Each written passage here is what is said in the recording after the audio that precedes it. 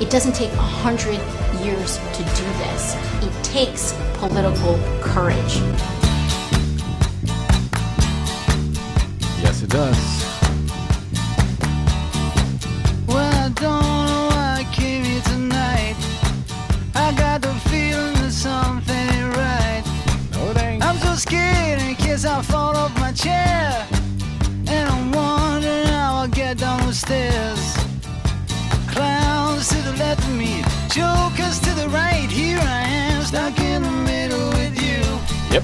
Yes, I'm stuck in the middle. From Pacifica Radio in Los Angeles, this is the BradCast as heard on KPFK 90.7 FM in LA. Up in Oregon on the Central Coast on KYAQ and in Cottage Grove on Queso.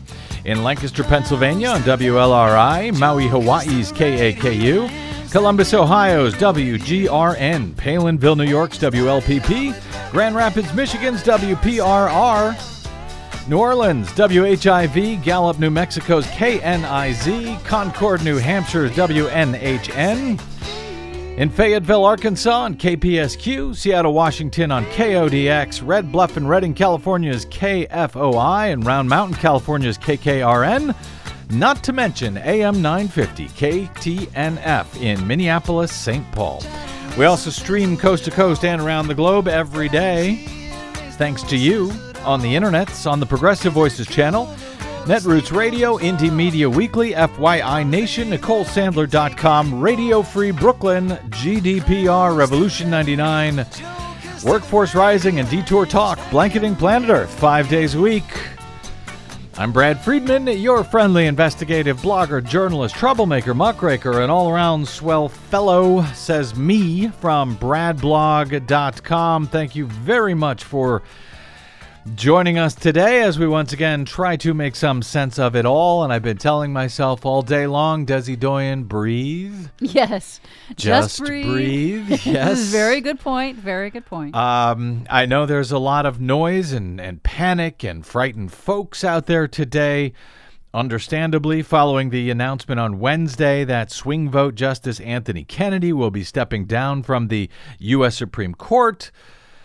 And talk about who will replace him and how to stop that and the litany of long-fought, long-earned civil rights that may be rolled back in the bargain with whoever it is that Donald Trump decides to nominate, who's ever able to get through the confirmation process such that there is one anymore in the U.S. Senate. Much talk of how to stop that, how Democrats can stop that.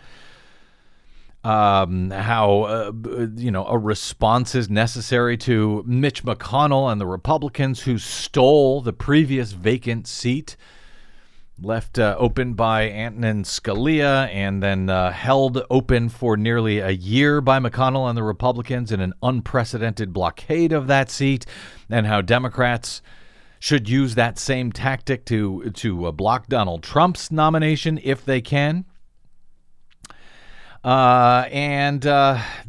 certainly good reason for that. As the New York Times writes today, for many, the announcement of Kennedy's departure was almost too much to bear, particularly after a month in which they were disappointed by Supreme Court rulings that, among other things, narrowly upheld Mr. Trump's travel ban, curtailed union power, and let stand a plan to purge state voter rolls in Ohio. Monica Russo, a 41-year-old stay-at-home mother on Long Island, who said, "We are so much more screwed today than we were yesterday, and we were pretty screwed yesterday," she said. Coming on the heels of Tuesday's decision upholding the travel ban, Ms. Russo felt overwhelmed. She said, "My stomach dropped. I know that Trump is hell-bent on replacing any justice with somebody who would be a threat to reproductive rights. It makes me want to do anything that I can to make sure that everybody knows the importance of voting in November." Good response, Miss Russo. Still, I know there's a lot of panic and fear and despair out there today, so I kind of want to put all of the strategizing and the panic where we can, kind of put that aside for a few minutes here, at least today. There's going to be time for that. But I think we also need to take stock, to hear from some pretty smart people to help sort of put all of this into perspective, at least for a few minutes. We'll have plenty of time to fight this fight and to find out what happens thereafter if the fight is lost.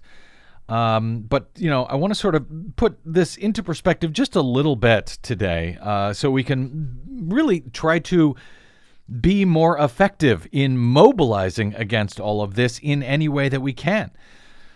And frankly, today's show, I think, is as much for me as it is for you. I think I'm talking to myself here as we go and as we work through this, but some perspective.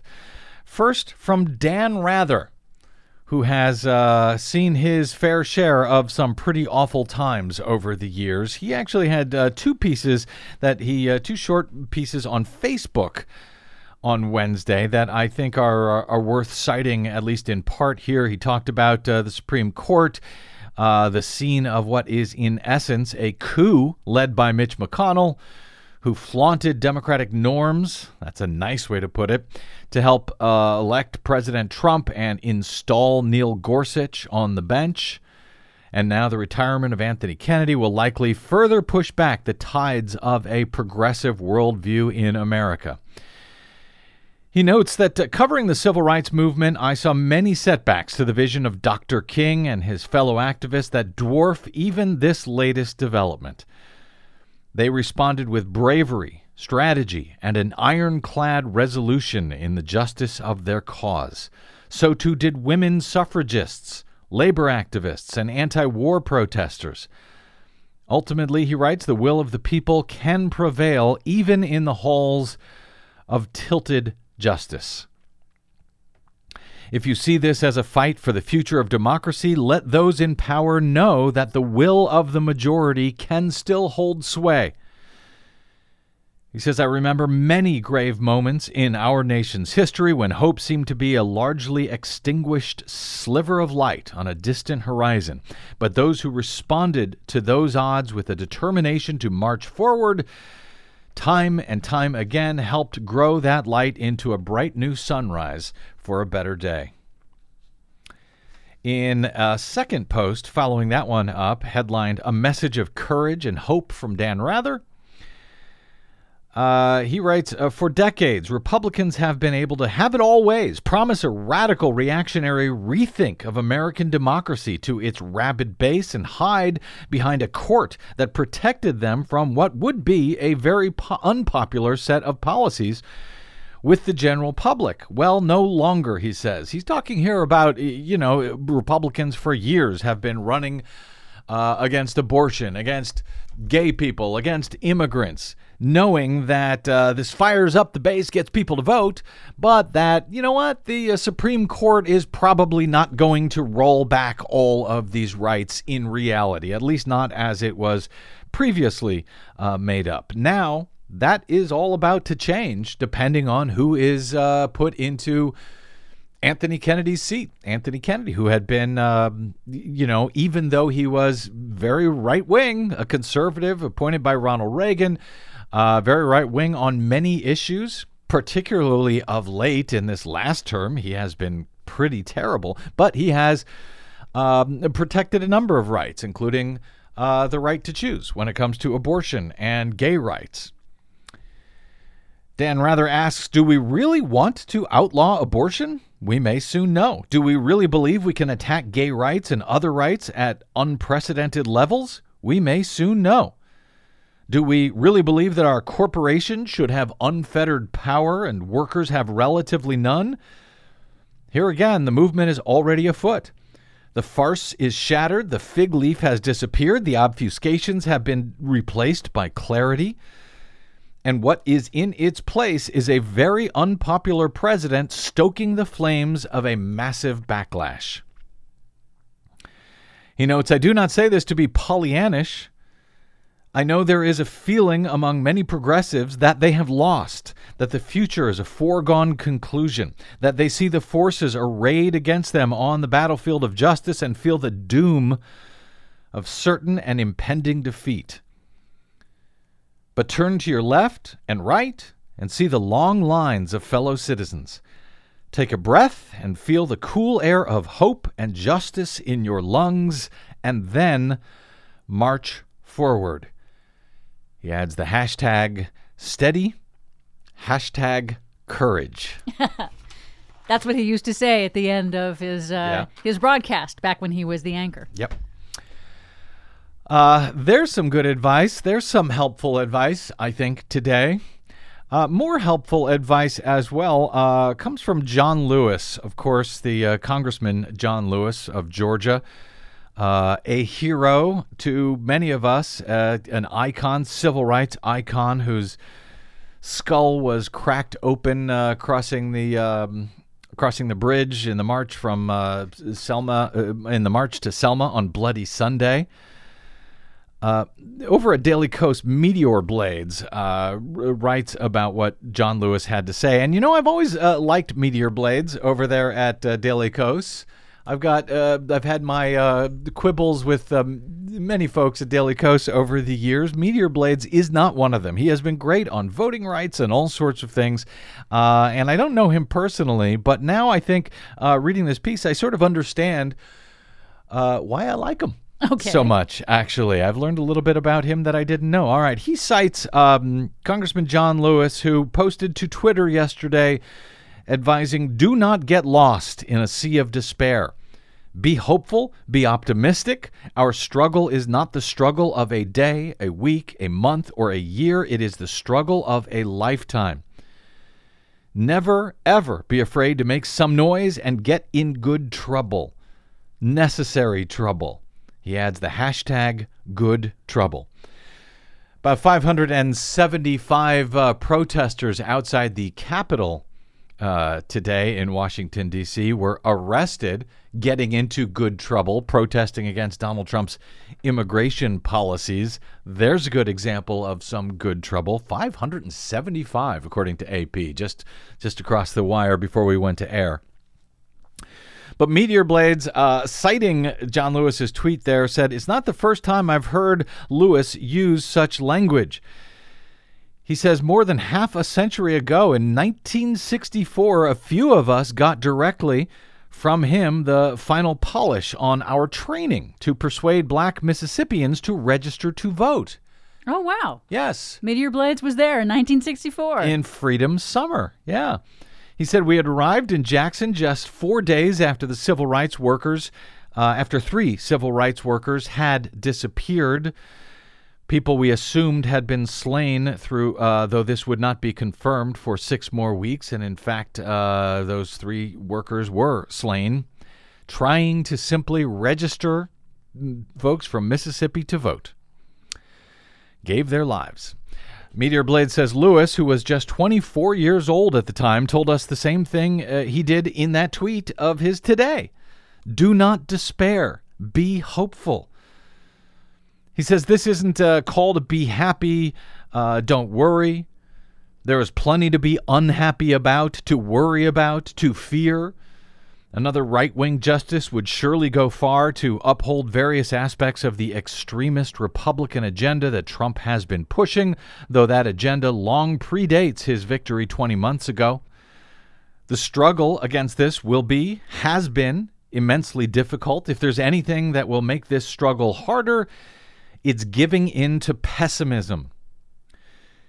He writes, Lewis knew 54 years ago and knows now that despair creates apathy, and apathy destroys activism. Giving in to despair is lazy surrender. We cannot, of course, be Pollyannas. The path forward is rugged. Many tactics can be used, many already are, to oppose aspects of the regime's agenda, but the range of possibilities for blocking a Supreme Court nominee is narrow indeed, he notes. And yes, it is. Democrats and others who appreciate the need to prevent the overturning of abortion rights, voting rights, labor rights, immigration rights, minority rights, and just about everything else that another far-right Trump nominee will almost certainly guarantee here, they seem to be coalescing over the past 24 hours, I guess, since the announcement about Kennedy, around a strategy that to try at least to block whoever is nominated by Donald Trump. As we discussed yesterday, there are 51 Republicans in the Senate and 49 Democrats. With the GOP now having done away with the filibuster for Supreme Court nominees, that means they need just 51 votes in the Senate.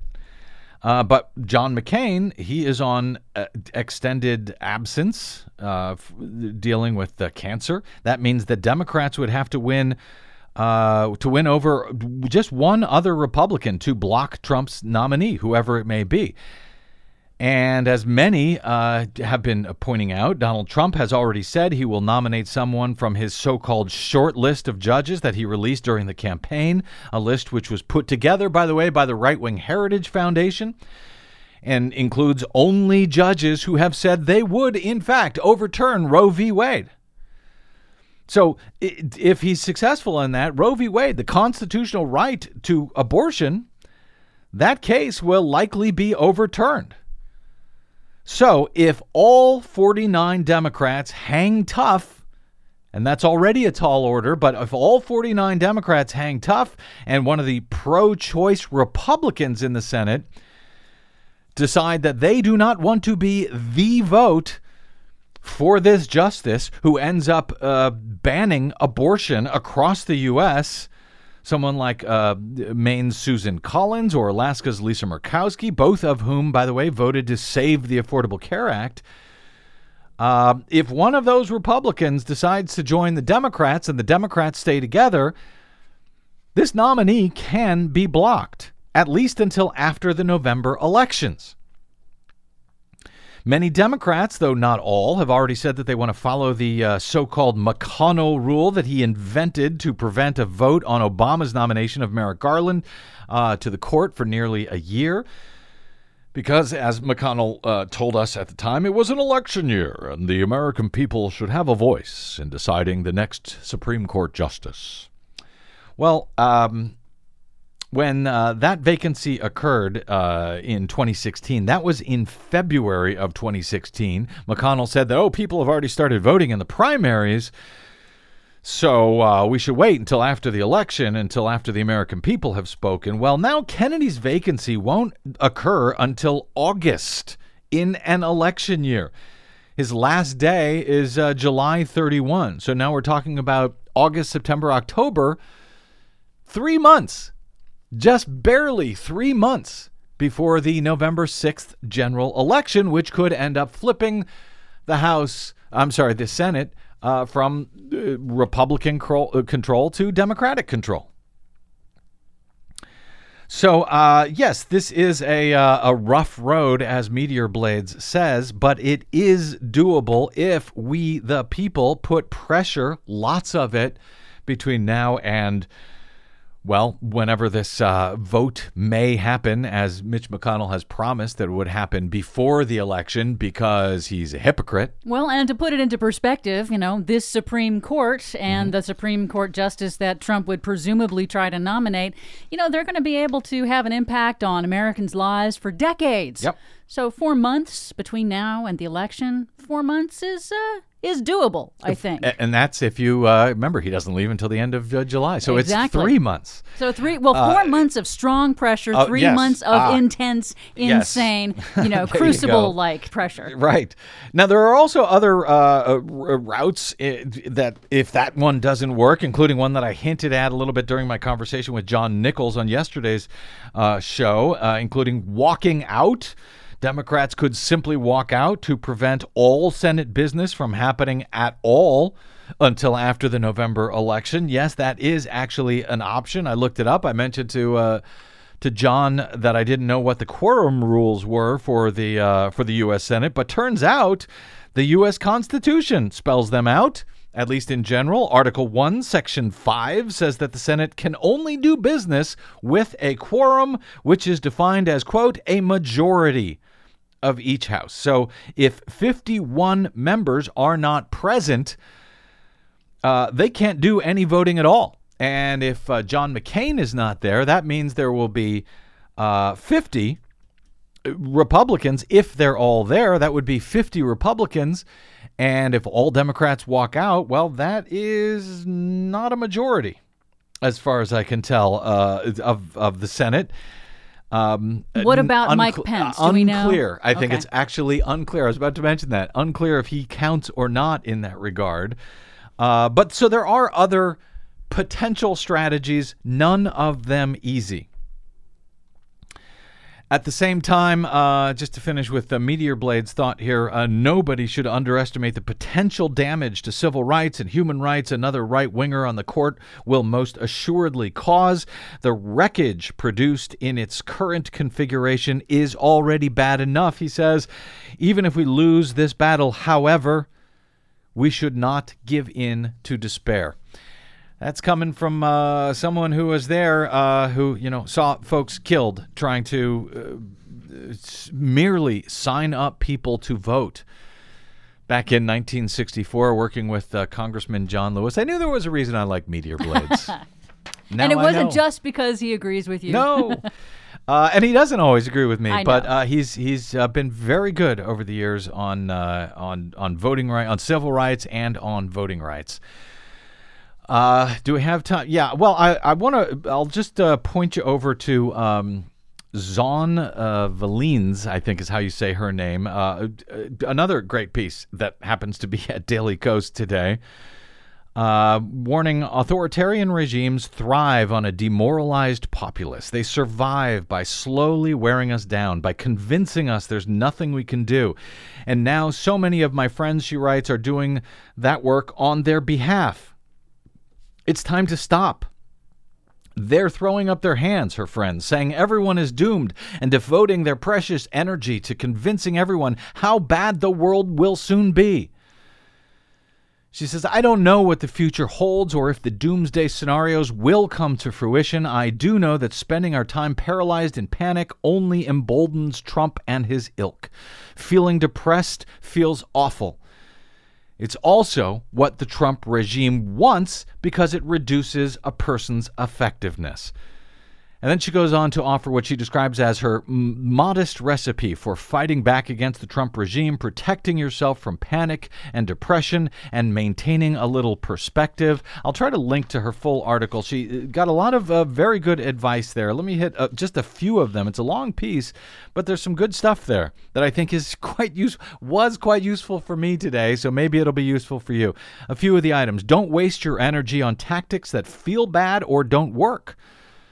She says, for example, I didn't listen to the ProPublica audio of immigrant children crying for their parents down at that border facility. She said, I already knew they were crying. I already knew this was horrific. I know how babies cry when they can't be with their parents because I have a baby. Thinking of her in those children's shoes would only have left me feeling angry and paralyzed. So she didn't want to hear it. She said, you don't have to do everything. She says, listen to and learn from the people whom Trump endangers the most, citing people of color, women, poor people, young people, who are the backbone of the Democratic Party. Energize them and we win everything, she says. In my home state of Georgia, progressive Stacey Abrams trounced her white moderate opponent by shifting left and galvanizing progressive voters. The old strategy isn't working. It's time for a new one, she says. She says, do what you can. Rely on others to do what you cannot. Find something you're good at and do that. She says, I count on my stay-at-home mom friends to go to the protest that I can attend. They count on me to write about issues with which they're not familiar. Stop wasting time talking about how bad things are or will be. That's hard to do for a guy who's on the radio, but I think it's good advice. Yes. She says there have been many scary moments in this country. Japanese internment, centuries of slavery, medical experiments on people of color, forced sterilization. The list is virtually endless. The sky, she says, has fallen many times. To behave as if this is the first time things have been really scary. The only moment at which democracy has been threatened is to discount the many horrifying moments of the past. It also ignores that for some people, there's never been much democracy in this nation. Stop blaming your allies, she advises, especially marginalized groups. Stop blaming those allies for Trump. This is a good one.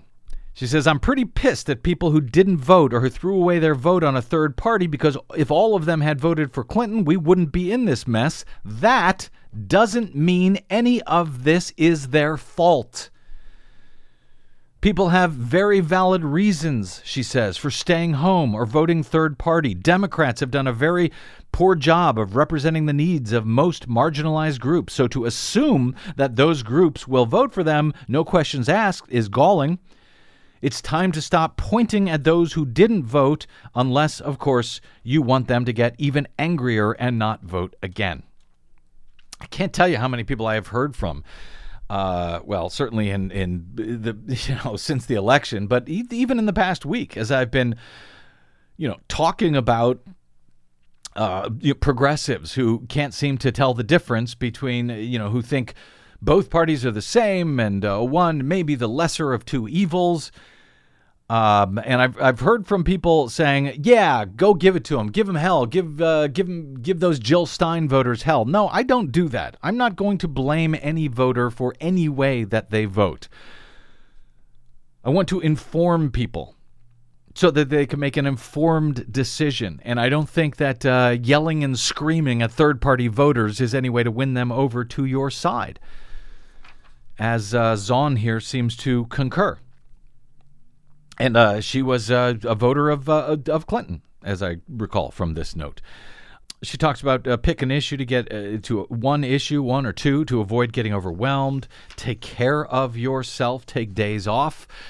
Don't feel bad about it when you to take care of yourself. I got to remind myself of that one, Desi Doyen. I think she's talking directly to you on that. Yeah, she might be. And then she adds, for the love of God, show up and vote, please.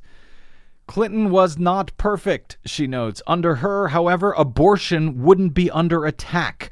We might be talking about police reform instead of how to lock up more black and brown bodies. It's been said so often because it's true, elections have consequences. She notes in cities and towns across the country, judges are running for election. Young people are seeking seats on city councils. People are still trying to change things.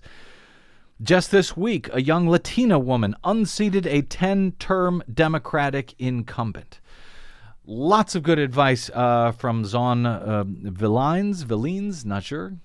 I will try to post a link to her advice at Daily Kos, headlined, Authoritarianism Thrives on Demoralization, How to Fight Trump and Stay Psychologically Healthy. All right, one more along these lines before we get to a break from our friend David Dayen.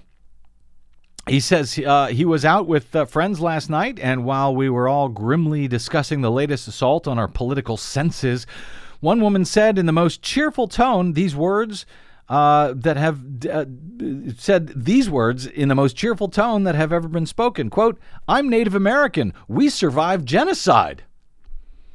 She meant it as an expression of perseverance. It's a tough pill to swallow when you're staring down the barrel end of a woman's right to choose her own medical care, among however many other horribles, but it's kind of true.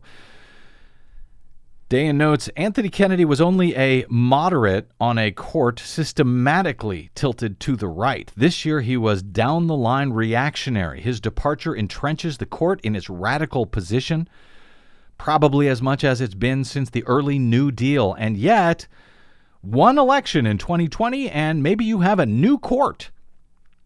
FDR at the time, back during the New Deal, when the Supreme Court was blocking everything he was trying to do, he threatened to pack the courts. Congress and the public didn't take up that idea, but the court got the message and ramped down the practice of nullifying the New Deal. Democrats, as we've discussed on this show, should also pack the courts again, or at least start threatening it if they ever regain power, in order to steal back the majority that was stolen from them by Mitch McConnell and the Republicans in 2016. But we'll get back to that point on another day. More immediately, David Dayen writes, a congressional election that restores the ability of Congress to conduct real oversight, or state elections that put committed public servants into office, can make a difference. Laws can constrain a court in much the same way that a court can constrain laws. Yes, good point, David. Please note, virtually every fake, phony crisis that Donald Trump has been creating in recent days and weeks and months, from family separation at the border to his ongoing trade wars, his Muslim travel ban, his lifting of DACA that threatens the deportation of hundreds of thousands of young immigrants who came here with their parents years ago. And yes, many of the anti-voting rights issues that the Supreme Court has ruled on of late, all of those can actually be fixed pretty much immediately through legislation, no matter how the Supreme Court rules on these various things, or on the Trump, or the way that, the Trump administration chooses to interpret existing law or not interpret it. So these fake crises that have been created by the president and this failed Republican Congress, that can all be fixed with a Democratic Congress and a Democratic president. Many of these things can be fixed or blocked even without a Democratic president, if Democrats can regain control of one or both houses of Congress. Without a Democratic president? Sure. Or Democratic Congress? They can be fixed without a Democratic president if you have, many of these things. The only reason that immigration reform has not passed is because Republicans won't put it up for a vote. If they put up a proper bill, you'd have pretty much every Democrat in the House and probably enough Republicans joining in that they could override a veto by Donald Trump. And that would be if he vetoed it. He's pretty much said he would, sign anything. We'll see. But, so it doesn't take. These things can be fixed. They can be corrected.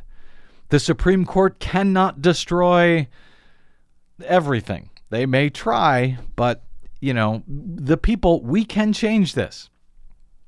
Dan notes, we can't predict the future, but we can work to shape it. Giving in to despair ensures defeat. We saw a glimpse of the future in a congressional district in Queens and the Bronx on Tuesday night. That was an indication of a confident new generation that understands how to inspire people, that has internalized a broken system and is out to change it. We're seeing a new guard that wants to transform politics as an old guard stubbornly clings to its methods that shut out the people. David writes, as much as there is reason for pessimism, there is also signs of renewal. I want to take a quick break and come back to talk about a few of those signs of renewal, some that I had hoped to get to yesterday following primary elections in a bunch of states on Tuesday. Much of that got sidetracked by Kennedy's retirement announcement. So let's come back to that as a reminder of what we can look forward to if we all stay calm, we all avoid panic and despair and pessimism. Yes, we can fix this mess. It will not be easy.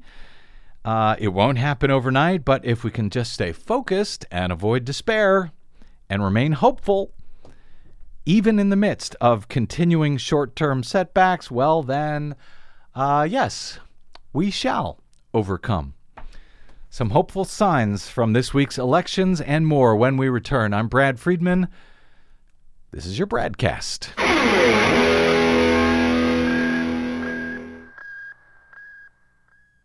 Hey, this is Brad. Remember me, the guy who was warning you about Donald Trump from the day he entered the race, when the rest of the U.S. media were telling you his candidacy was a joke, that he'd never win, and that Hillary Clinton had it in the bag. We told you otherwise from the beginning and up until Election Day. Well, we may have been right, but we still don't have corporate or foundational support. We still rely on you to stay on your public airwaves. Please stop by bradblog.com/donate to support the work that Desi Doyen and I do every day. This country ain't gonna save itself, but we can all do it together. That's bradblog.com/donate. And thank you. Make the world go away. Yes, please. And get it off of my shoulder. Working on it. Welcome back to the BradCast. Brad Friedman from bradblog.com. with the always delightful Desi Doyen at my side. It'd be nice to make the world go away right around now, wouldn't it? Yeah. But maybe make it go away for a day or two. Take some time off, which I hope to do soon.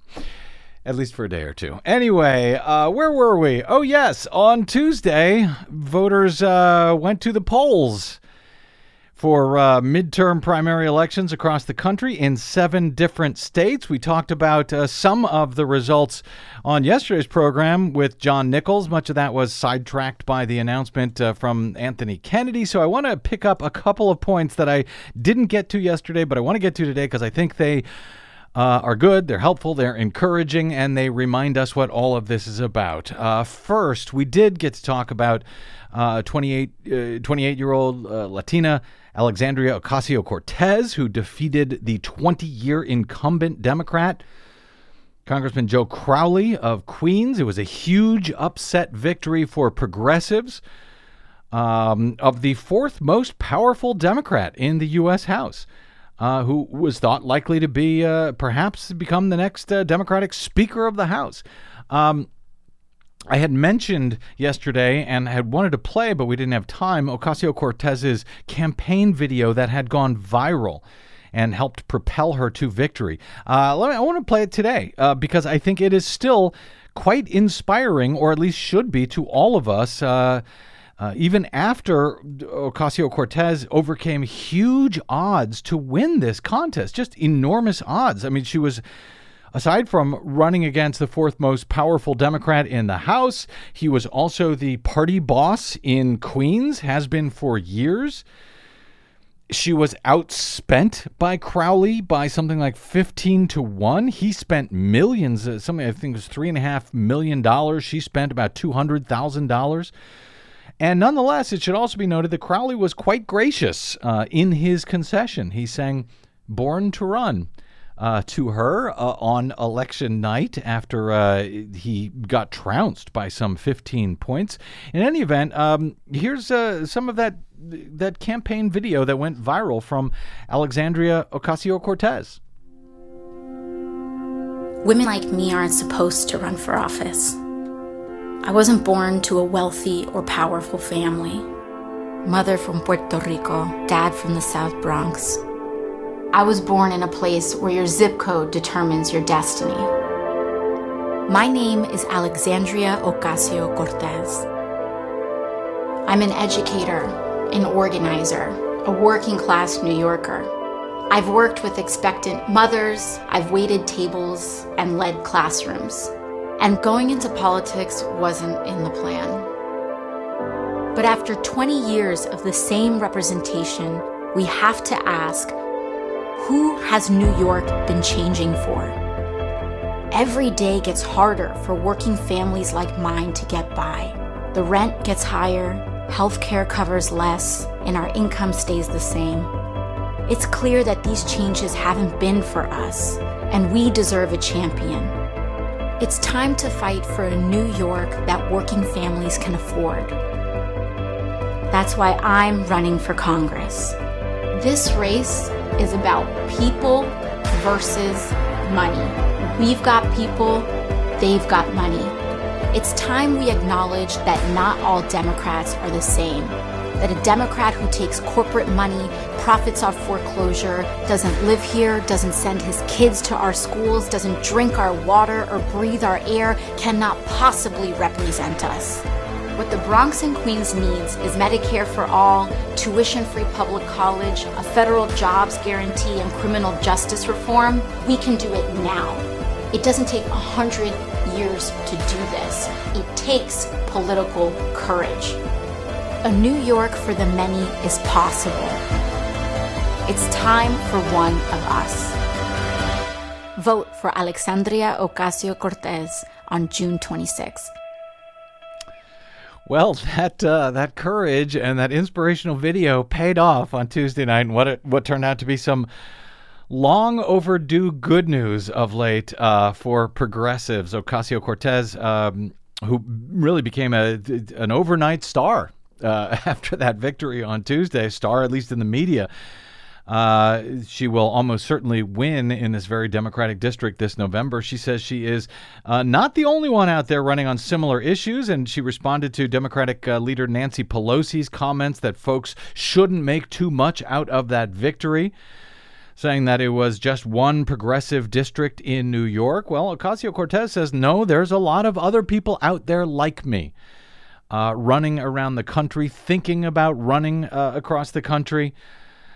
So, yeah, anything is possible. If that can happen, I would suggest anything is possible. Yeah, now, Ocasio-Cortez was backed by Justice Dems, and there are also the folks that are backed by Indivisible. There are all numbers of groups everywhere in every single state and every single county that are doing the hard work, the groundwork of recruiting these candidates, helping educate voters, helping engage voters. There are plenty of places to get involved, not just nationally, but at your state level, at your local level. There's lots of work to be done. You think? Yeah. Meanwhile, on Tuesday night, also some interesting good news out of Colorado. Congressman Jared Polis on Tuesday won the Democratic nomination to be the next governor of Colorado, outlasting 3 other Democrats. In the process, Polis becomes the 3rd member of the LGBT community to win a gubernatorial nomination this year. The first time in American history that more than one open LGBT person has won a nomination for governor in any given year. Polis faces a close race in a state that Hillary Clinton won by just about 5 points in 2000 and 2008. That's not right. That's what the Hill says. I think they mean 2016. In any event, he is running to replace the outgoing term-limited Democratic Governor John Hickenlooper. Democrats have won 3 gubernatorial elections in a row in Colorado. The Republicans were able to capture a U.S. Senate seat, which is now held by Senator Cory Gardner in the 2014 midterm elections, when apparently too many Democrats decided to stay home. And that is why, well, we've got a 1-seat margin, essentially, in the U.S. Senate. Had they come out in 2014, there might have had Democrats come out in those midterms. There might have been a different story in the U.S. Senate today. In any event, Polis will face Walker Stapleton, the first-term state treasurer who won the Republican nomination on Tuesday. He's the second cousin of George W. Bush. Another Bush? Yep. Wow. And he defeated several other Republicans, including an investment banker who is Mitt Romney's nephew. So that's who the Republicans are putting up, relatives of Bush and Romney in Colorado. By the way, for his part, Mitt Romney easily won the nod for the Republican U.S. Senate nomination himself in Utah on Tuesday. He's now set most likely to take the seat held by outgoing GOP Senator Orrin Hatch, though neither of those two belong in this part of our story by any stretch, in the part of the story that has to do with LGBT candidates for governor. Not. At least that we know of. Anyway, dun, dun, dun. Polis is the first openly gay man to be nominated for governor in Colorado, and one of just 2 gay men ever to win a major party's gubernatorial nomination. He's not the first LGBT person to secure a gubernatorial spot this year, however. In Oregon, Governor Kate Brown, Democrat, is the first openly bisexual person to serve as a governor of any state. She's heavily favored to win a full 4-year term. Texas Democrats nominated former Dallas County Sheriff Lupe Valdez.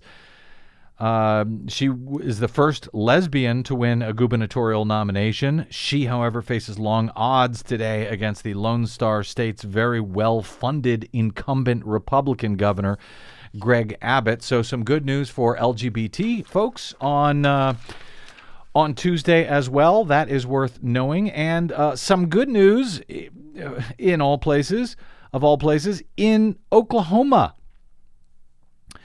James Lambert of Daily Kos Elections was the first to notice on Tuesday night that there were some not, as he described, some not insignificant primary carnage in Oklahoma state primaries, a state racked by budget dysfunction under GOP rule. He said, I'm counting 10 state legislative incumbents currently trailing their primary challengers there. This was on election night. 6 Oklahoma GOP incumbents outright lost their seats in primaries tonight, he said, and these are incumbents in both the state Senate and the state House.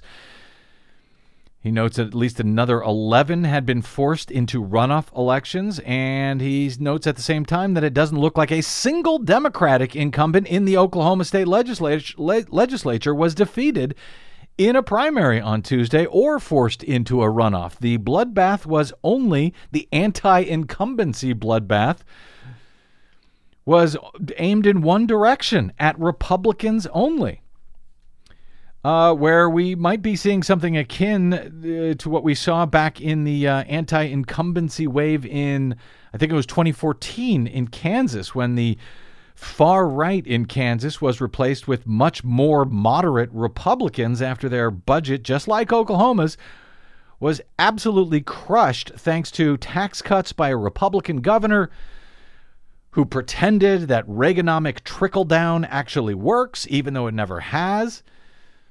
But what happened in Oklahoma this week follows on the heels of a 2-week walkout by teachers there in the state earlier this year in protest of drastic cuts to education. That resulted in dozens of teachers, administrators, and school supporters running for office in that primary on Tuesday. The most endangered folks on Tuesday night were apparently the state legislators who had voted against increasing taxes to pay those teachers. AP reports that of the 10 no voters in the state house who voted no to increase taxes to pay teachers, of the 10 who were running for re-election, 2 were defeated outright on Tuesday. 7 others ended up in an August 28 primary runoff against fellow Republicans. 4 other Republican incumbents also were defeated on Tuesday, including one who lost to a 7th grade English teacher. Womp womp. So, yes, even in Oklahoma, people can and are pushing back.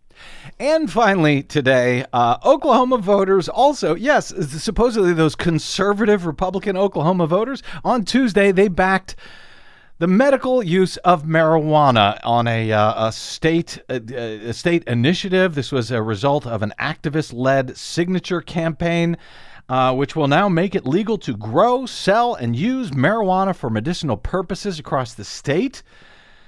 Under the law, a 2-year medical marijuana license would allow someone to possess up to 8 ounces of marijuana, 6 mature plants. This is a big deal. That's a big deal. Yeah, this is the most conservative state, I think, to approve the use of marijuana. It's the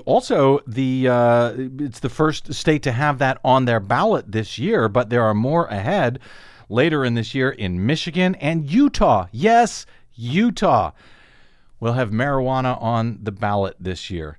So anyway, good news when people show up and vote, even in states like Oklahoma, which Stephen Colbert celebrated after the passage of the marijuana initiative last night on CBS's The Late Show.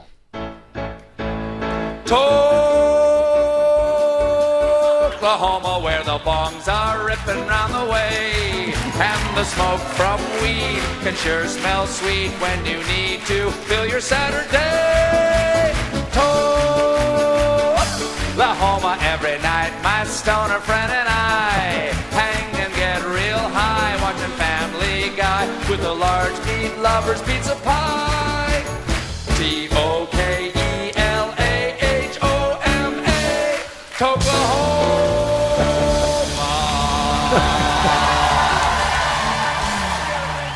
Feel better yet?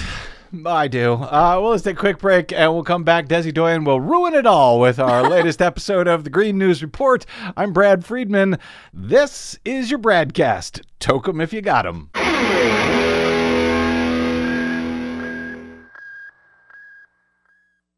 5 major corporations now control more than 80% of the media in the United States, but they don't control us. The BradCast and the Green News Report are 100% independent, 100% listener-supported. But we can't do it alone. We need you. Please help us bring real facts to listeners at independent stations around the nation. You can make a difference. Support independent media. Drop by bradblog.com/donate. That's bradblog.com/donate. And thanks.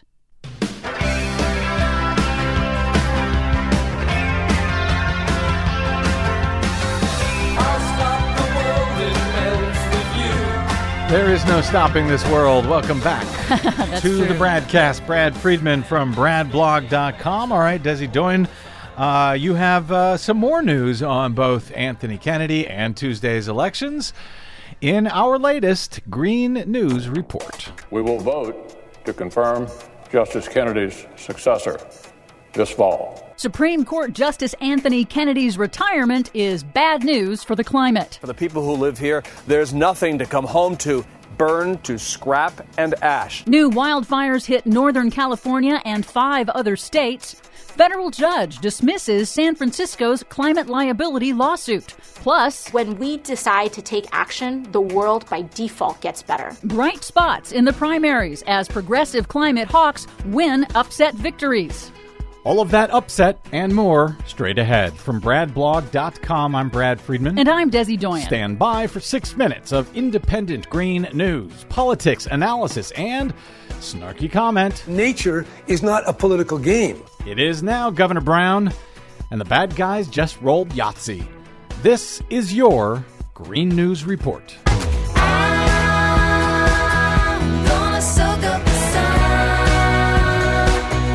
Okay, Desi Doyen, lots of concerns about whoever the replacement may be for Justice Anthony Kennedy, and, of course, concerns about the climate along with it. Yep. Kennedy's retirement from the U.S. Supreme Court is an ominous development that could bring about sweeping changes to both U.S. environmental law and the federal government's authority to address climate change. So it's potentially bad not just for the nation, but for the planet and future generations because of the need to act on climate right now.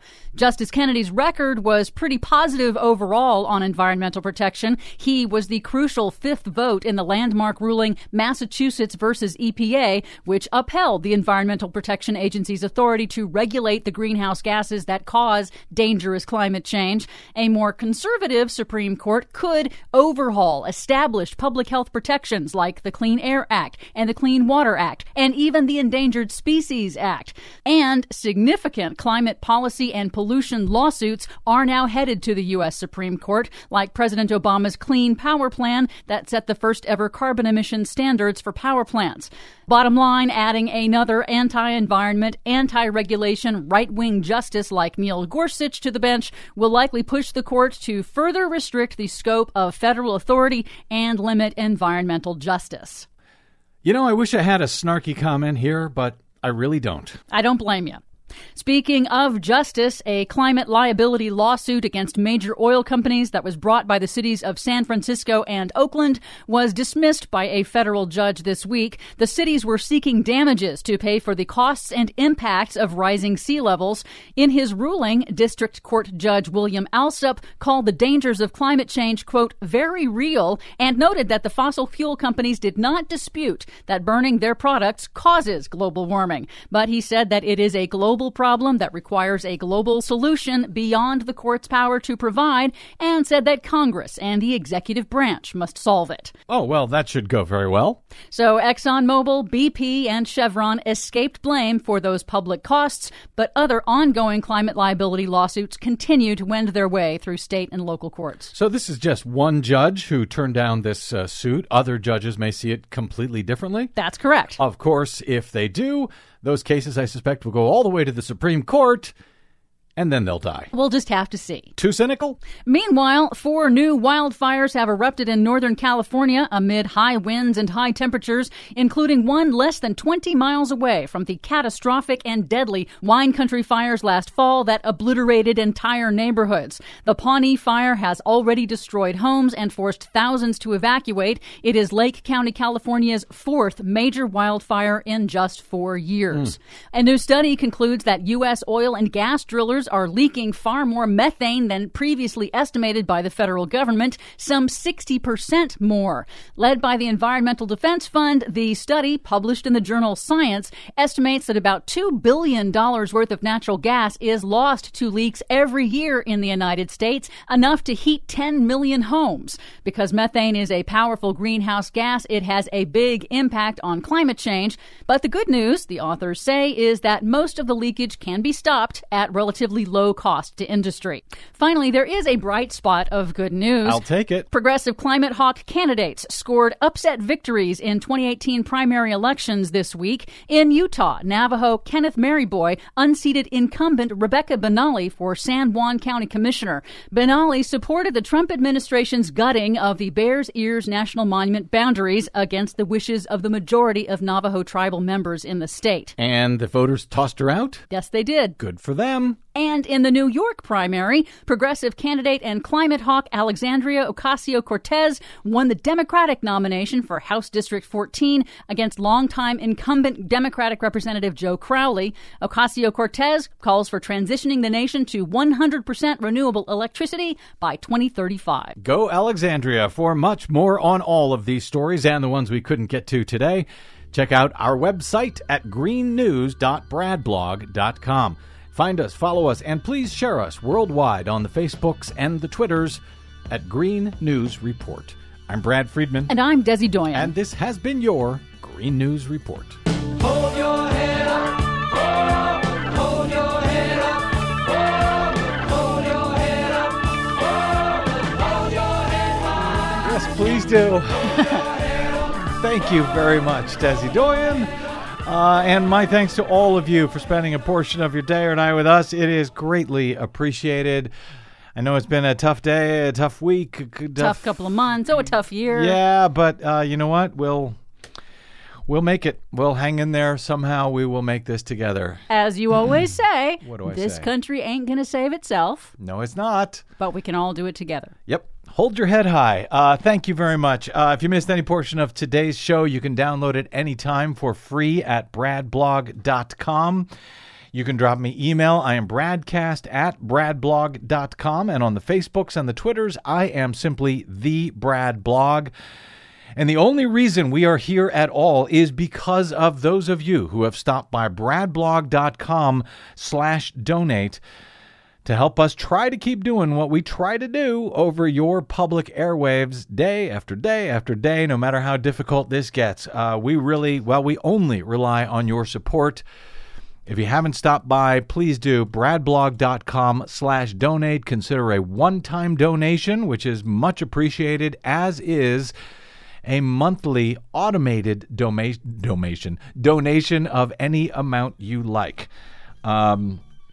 You can do that. That keeps us going. You can do that at bradblog.com/donate. All right, that's it. Until we meet again, I'm Brad Friedman. Good luck, world.